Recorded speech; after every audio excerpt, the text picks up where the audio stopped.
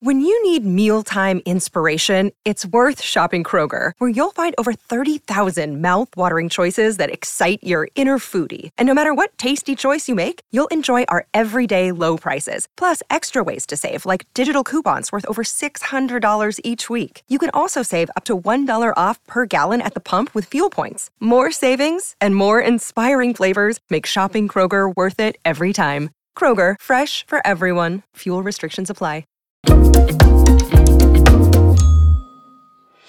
So they cut the cord, and seconds later, the man sitting on the lawn chair tied to a balloon cluster was soaring up among the clouds. This sounds like some kind of upstyle fairy tale, but believe it or not, this story actually happened for real in 1982. Once upon a time, in 1949 to be more precise, a boy named Larry Walters was born in Los Angeles, California. He dreamed of the sky, but his dream to be a U.S. Air Force pilot was not destined to come true because of his poor eyesight. So Larry became a truck driver and lived like any other person in San Pedro. His love for the sky and his dream to fly didn't go away though. Larry remembered an idea that occurred to him when he was 13. Back then, he first saw weather balloons hanging off the ceiling at a military store. The balloons were staying afloat in the air, and young Larry thought, why not take advantage of that? You don't need a pilot's license to fly helium-filled balloons, right? So, 33-year-old Larry decided to bring his dream to life 20 years later, and he started preparations for his flight. To figure out how many balloons he'd need for the experiment, he had to have done some calculations. The lifting force of helium is 1 gram per liter. That means 10 liters of helium in a balloon can lift 10 grams.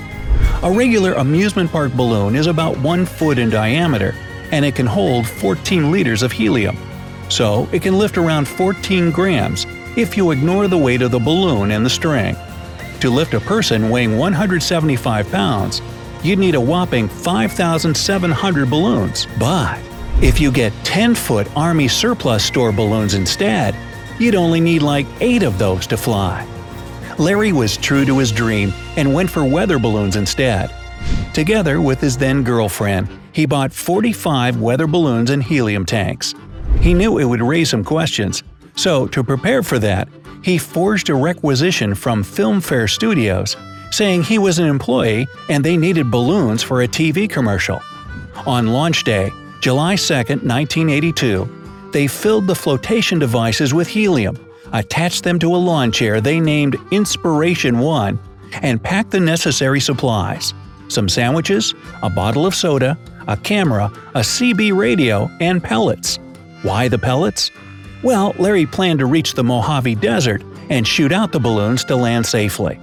So, Lawn Chair Larry, as he was nicknamed later, strapped on a parachute, commanded his friends to cut the cord tied to his Jeep, and soared into the sky. Another day is here, and you're ready for it. What to wear? Check. Breakfast, lunch, and dinner? Check. Planning for what's next and how to save for it? That's where Bank of America can help.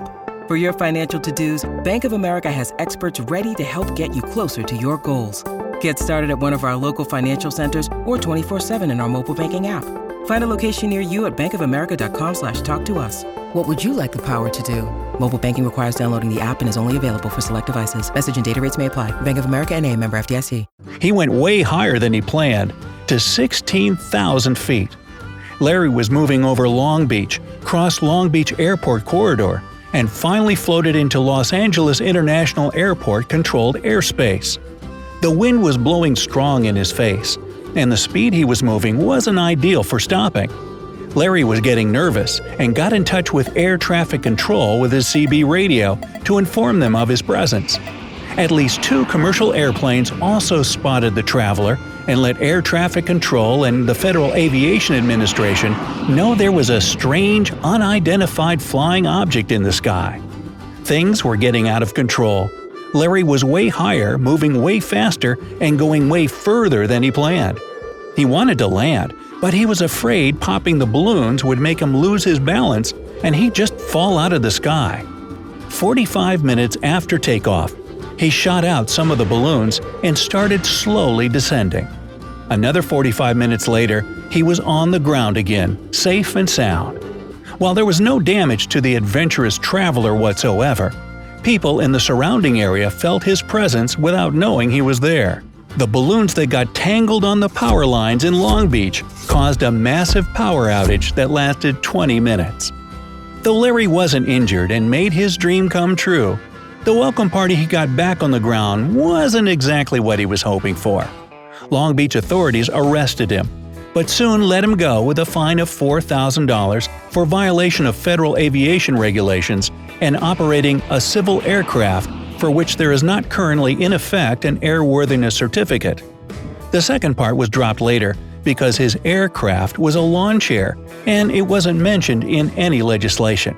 So he ended up paying a fine of $1,500 and became somewhat of a celebrity. In one of his interviews sometime later, Larry said the flight was something I had to do.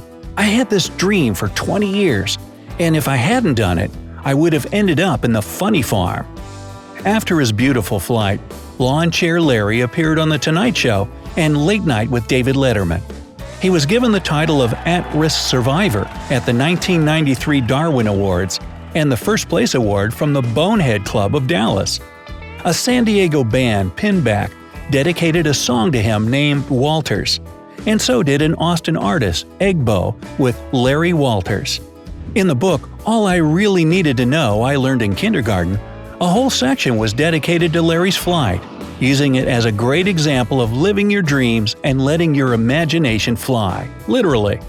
To top it all off, there was even an episode of SpongeBob SquarePants, The Sponge Who Could Fly, inspired by the story. All this made Lawn Chair Larry so self-confident, he gave up his job as a truck driver and decided to become a motivational speaker to inspire other people to never forget their dreams. Unfortunately, his lectures weren't a success and didn't bring him money or fame. Maybe it was out of disappointment or out of love for his biggest fan, a neighborhood boy named Jerry, that Larry parted with his famous chair and gave it to Jerry.